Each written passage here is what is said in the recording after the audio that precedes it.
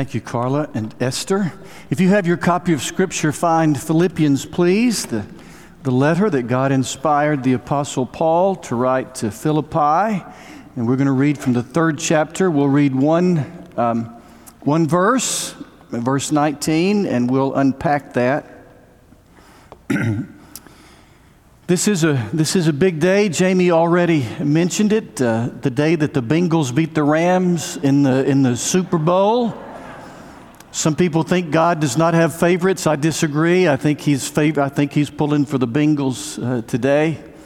We're doing the Super Bowl of Caring as we do on Super Bowl Sunday. It might be confusing this year because because of COVID and passing and all the plates and all that. We're doing our offering at the end, so that is at the exit too. But then there'll be some good-looking teenagers there. The receptacles for the offering will be there, and some really good-looking teenagers will be there to take your gifts for Super Bowl of Caring. This week for TV Church, we shot the message. We shoot the message for TV Church at various places around North Alabama.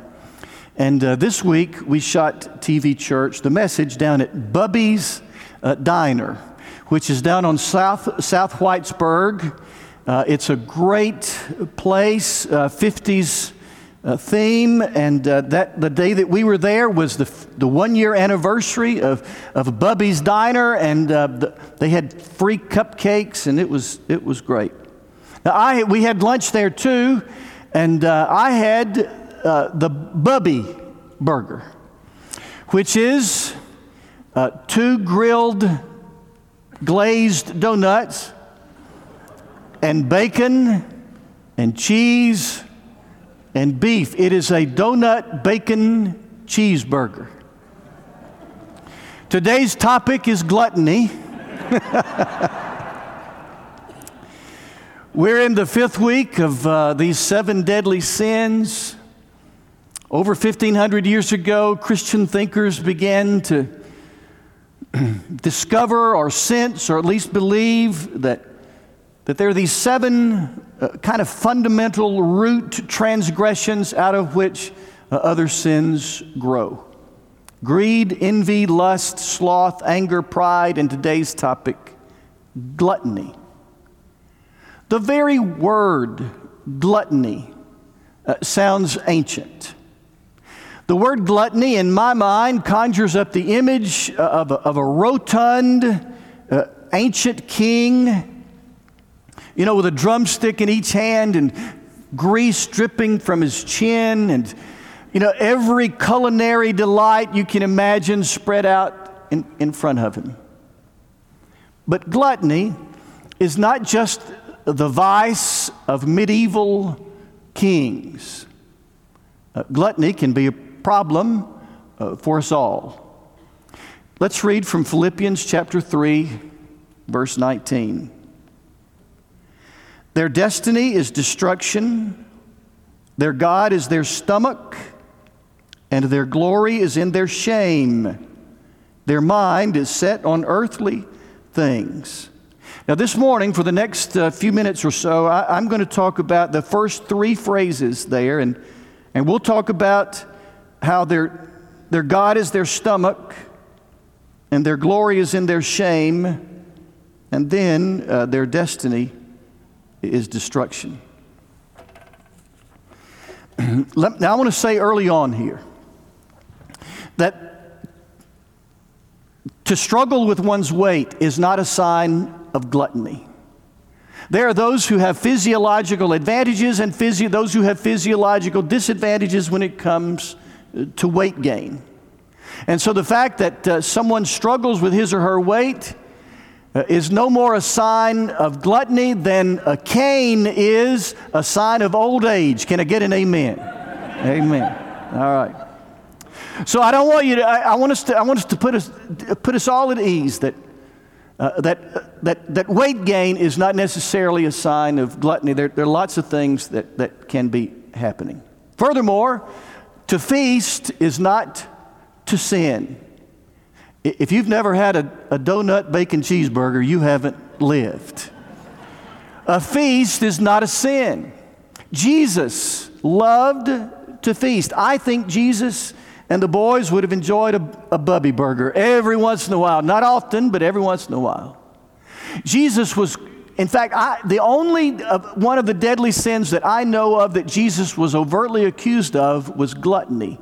His detractors, those who didn't like him, said he is a glutton and a drunkard.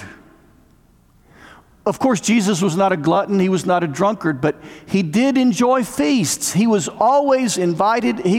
People enjoyed having him in their presence, and so he was often at feasts. And so his detractors used that as an opportunity to criticize him and called him a glutton and a drunkard.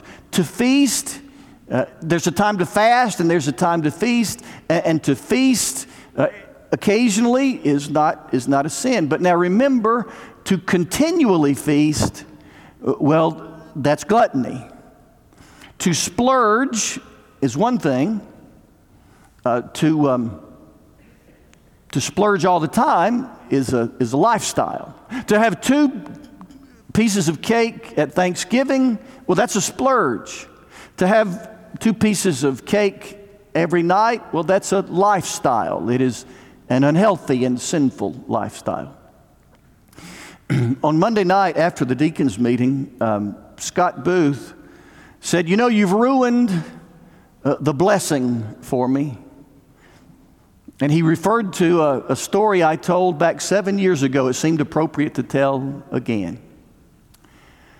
I heard a guy say, a Southern guy, talk about how we Southerners eat. And he said, we'll get a plate, we'll put 3 fried foods on it with a lot of fatty sides, and we will carefully balance 2 pieces of cake on the edges of the plate. And then we'll stop to pray and we'll say, Dear Lord, please bless this to the nourishment of our bodies. The guy said, God works miracles, but we have to meet him halfway. To feast is not a sin. So we've said that to struggle with one's weight is not necessarily a sign of gluttony. Let's be real clear about that. And we've said that feasting is not sin, but there is the sin of gluttony.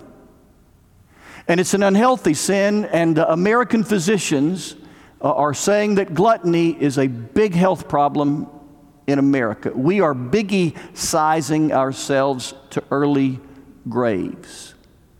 The body is sacred, it is holy, and anything we do that harms the body is sin, including stuffing it. Now, it would be obviously hypocritical of me to say that you should only eat tofu and Brussels sprouts. Carrie would laugh out loud if I were to say something like that. But I can, in good conscience, say, let's eat moderately. Let's eat sensibly. And let's take care of our bodies. But let's take this a little deeper and farther. You might be wondering why gluttony, overeating, is one of the 7 deadly sins. I mean, come on.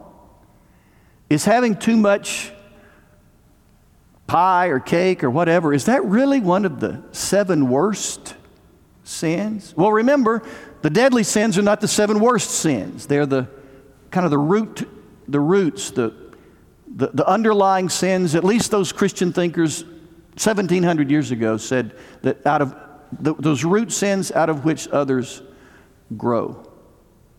And the truth is that gluttony has to do with more than our daily caloric intake.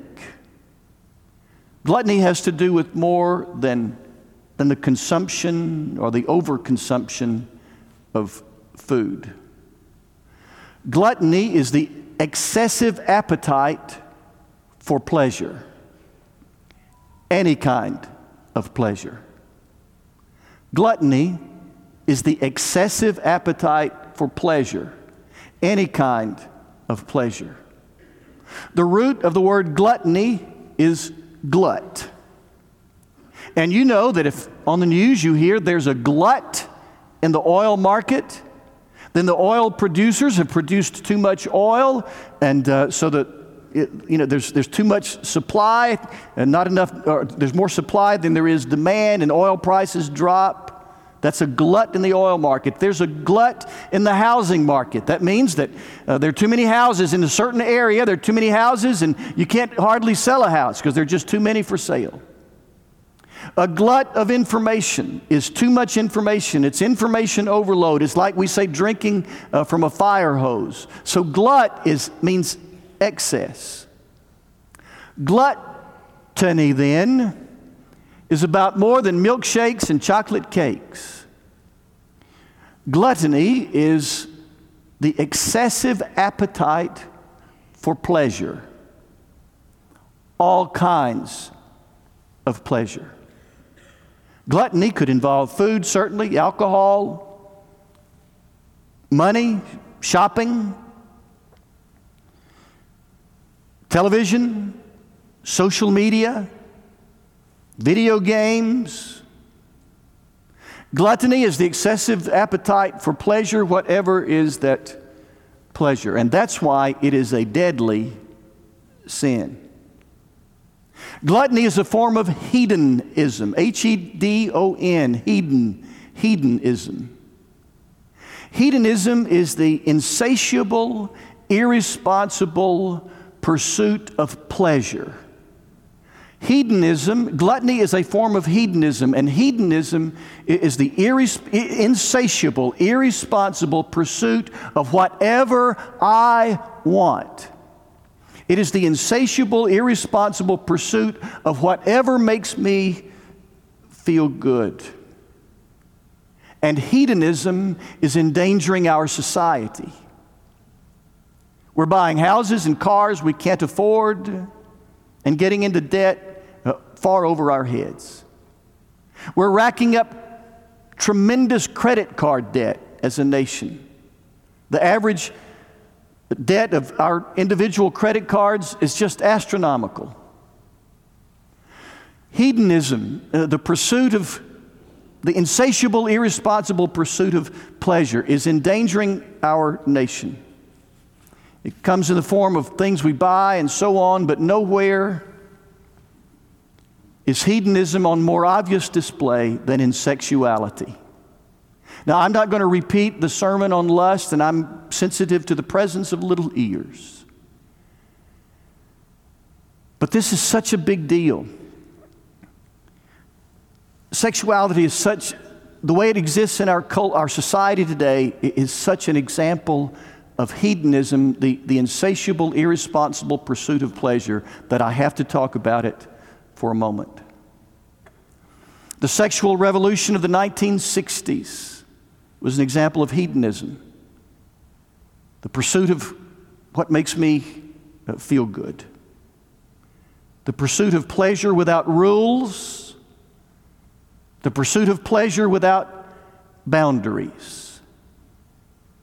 The pill, authorized or approved in 1960, removed the fear of consequences and launched the almost limitless pursuit of sexual pleasure. The free love or the sexual revolution of the 1960s uncorked the bottle, opened Pandora's box, tore down the guardrails, so that things, that practices, lifestyles, choices that previously were considered only deviant behaviors, rare deviant behaviors, have now been normalized, mainstreamed, and everyday topics. An example of that is polyamory. If you haven't heard the word, you will soon. Polyamory, poly meaning many, amory coming from the word love. Polyamory is this rapidly emerging movement of people in more than two people who are in committed, intimate relationships. So it's almost always three. People, it's not like swinging, and it's not like polygamy. Couldn't think of polygamy. I'm on a lot of drugs, by the way, so if I promise you any money, please don't hold me to it when I'm through. So they're all legal. I'm watching TV. They're all legal, I promise. I had a knee replacement. Where were we? Okay, we're talking about polyamory. So it's almost always three people who are in an intimate relationship. It's not like polygamy. It's not like swinging. They're committed, but it's not monogamy. So on January 31st, just 2 weeks ago, an article in the Washington Post was the story of a throuple, and it's a word. Three people who make a couple. It's a throuple in Chattanooga.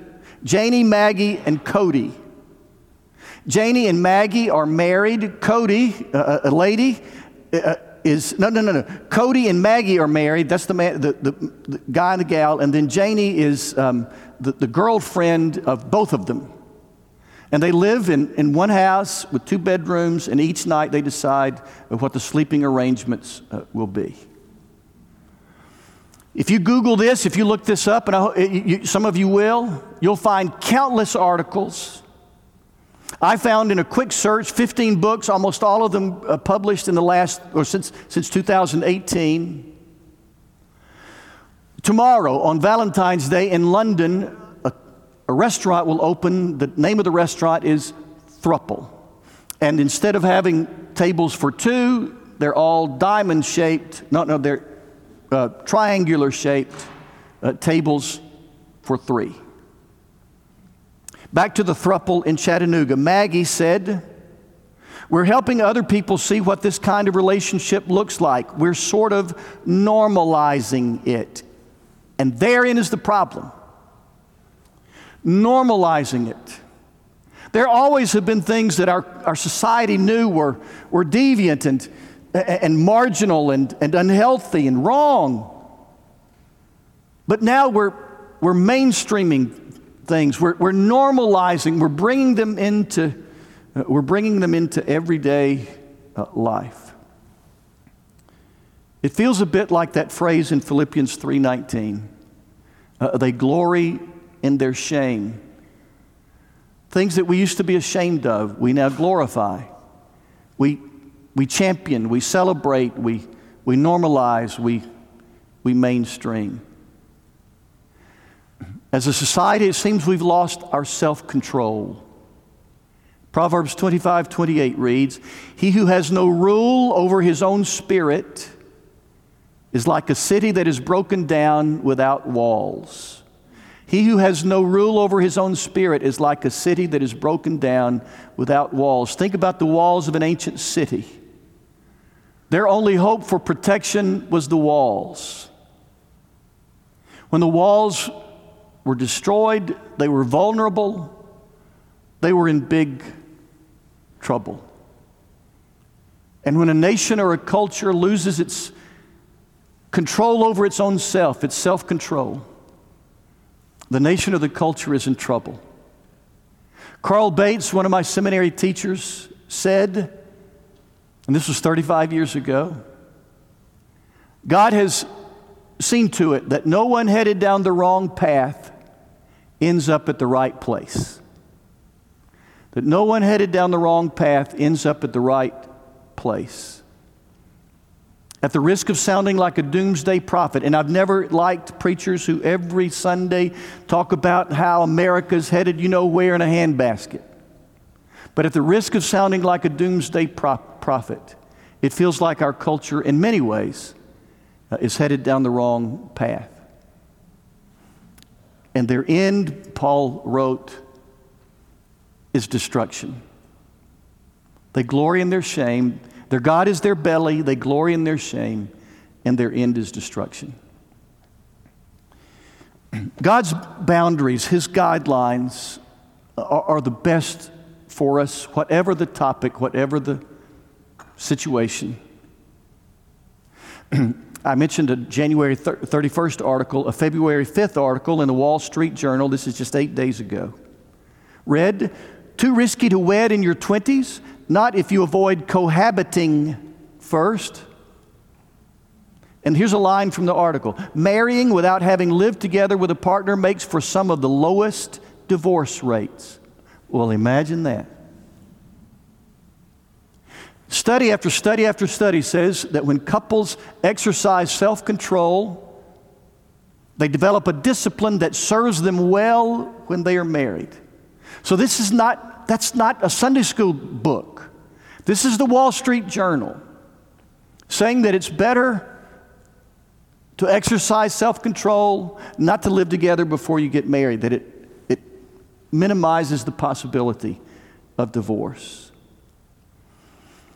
You see, the guidelines, the standards that God gives us, they're not the guidelines given by a killjoy or a spoil sport, but by a loving Father who loves us with a love beyond our imagination, who knows that passion can reach its potential only between a man and a woman who've said, I will forsake all others and keep myself only for you, and you won't have to worry about that so long as we both shall live. God's boundaries, His guidelines are the best for us, whatever the topic. But this is not a message about inappropriate physical relationships. That's just one example of gluttony, of the excessive desire for pleasure. It's just an example of hedonism, this insatiable, irresponsible pursuit of whatever I like, whatever makes us feel good. It boils down to this. So Travis, you could have skipped the first 20 minutes and come to this. Well, kind of that. It boils down to this. Our Creator, who loves us with a love beyond our imagination, sets standards for us, guidelines for the best living of life. And one of those standards is, don't embrace excess. Don't worship pleasure. Enjoy God's gifts, from food to finances to physical intimacy, within the boundaries, the guidelines that God has created for us. That means remembering there are things so important, like our families, our health, our self-respect, our relationship with God, things so important that we will not sacrifice them on the altar of hollow, temporary pleasures. Gluttony is an attempt to fill an emptiness far deeper than the belly.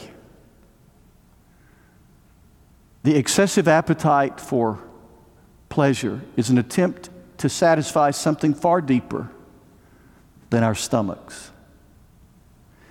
Gluttony is an attempt to satisfy our souls with things that will not satisfy. Our daughter Brennan and her family have a wonderful chocolate lab, a dog named Charlie. And Charlie's a great dog. Kids climb all over him. He's just a great dog. But he's an expensive dog. Charlie has had more orthopedic surgeries than I have. He's had 3 shoulder surgeries and gotten it real expensive. You see, dogs have joint problems too. Dogs have skeletal problems. Dogs have orthopedic problems. And then there's Little Red. When our kids were little, we had a hamster named Little Red. Well, Little Red developed a cancerous tumor on his head. And I felt like the best thing to do would be to go let Little Red go in the woods and let him enjoy his last days in the wild, as I explained it to our kids. But our daughter Brennan would not hear of it. No, sir. I had to take Little Red, a hamster, mind you, to the veterinarian to be euthanized. Yes, I paid for a hamster to be euthanized.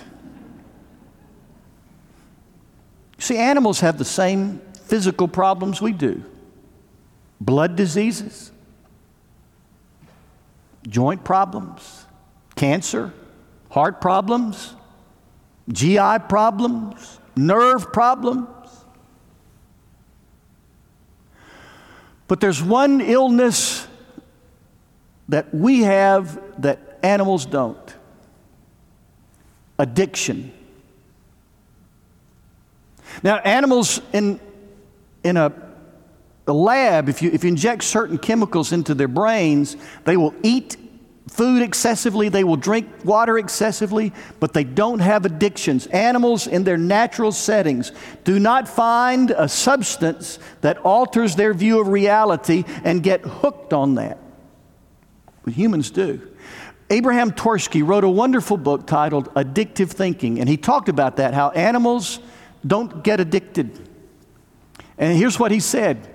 He said, animals have the same kind of physical longings that we do. You know, for food and shelter and all that. They have the same kind of physical longings that we do. But animals don't have a spiritual longing. There's not like this emptiness in your pet that he or she is wanting to fulfill. Now, they want to eat and they want to sleep.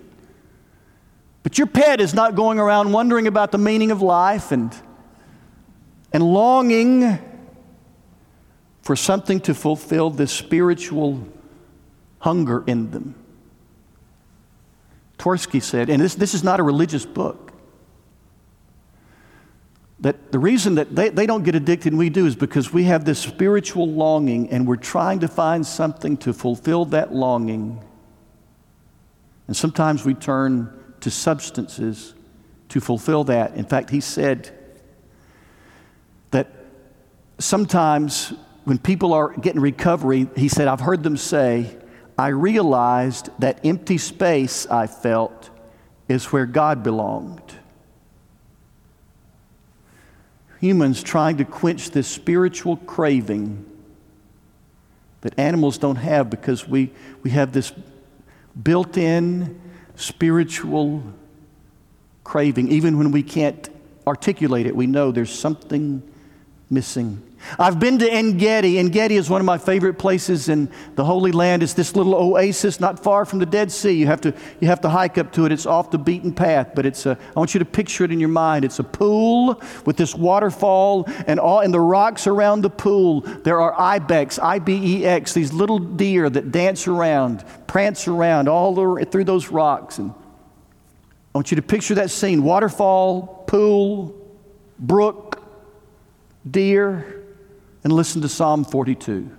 As the deer pants for streams of water, so my soul pants for you, O God. My soul thirsts for God, for the living God. Deep calls to deep in the roar of your waterfalls. Old Testament scholars believe this is where David was when he wrote Psalm 42, at En-Gedi. Waterfall, brook, pool, deer. David, remember, was being chased by Saul. His hero wanted to kill him. The father of his best friend, Jonathan, wanted to kill him. David had been chosen to be king. He didn't ask to be king. The pressures on him were tremendous. And he pauses at this oasis at a time when wine and food and all the luxuries he had could not meet his deepest needs. And he said, deep calls out to deep. With the roar of the waterfalls in the background, deep, somewhere deep, deep inside me, there's a longing for something deep. And when from the depths of our spirits, we long for answers, and we long for fulfillment, shallow answers won't cut it. Temporary pleasures are not enough. The old gospel song, it turns out, is right. But only Jesus can satisfy our souls. Gluttony can't. The irresponsible, insatiable pursuit of pleasure can't. It may sound trite, but it's true. Only Jesus can satisfy your soul.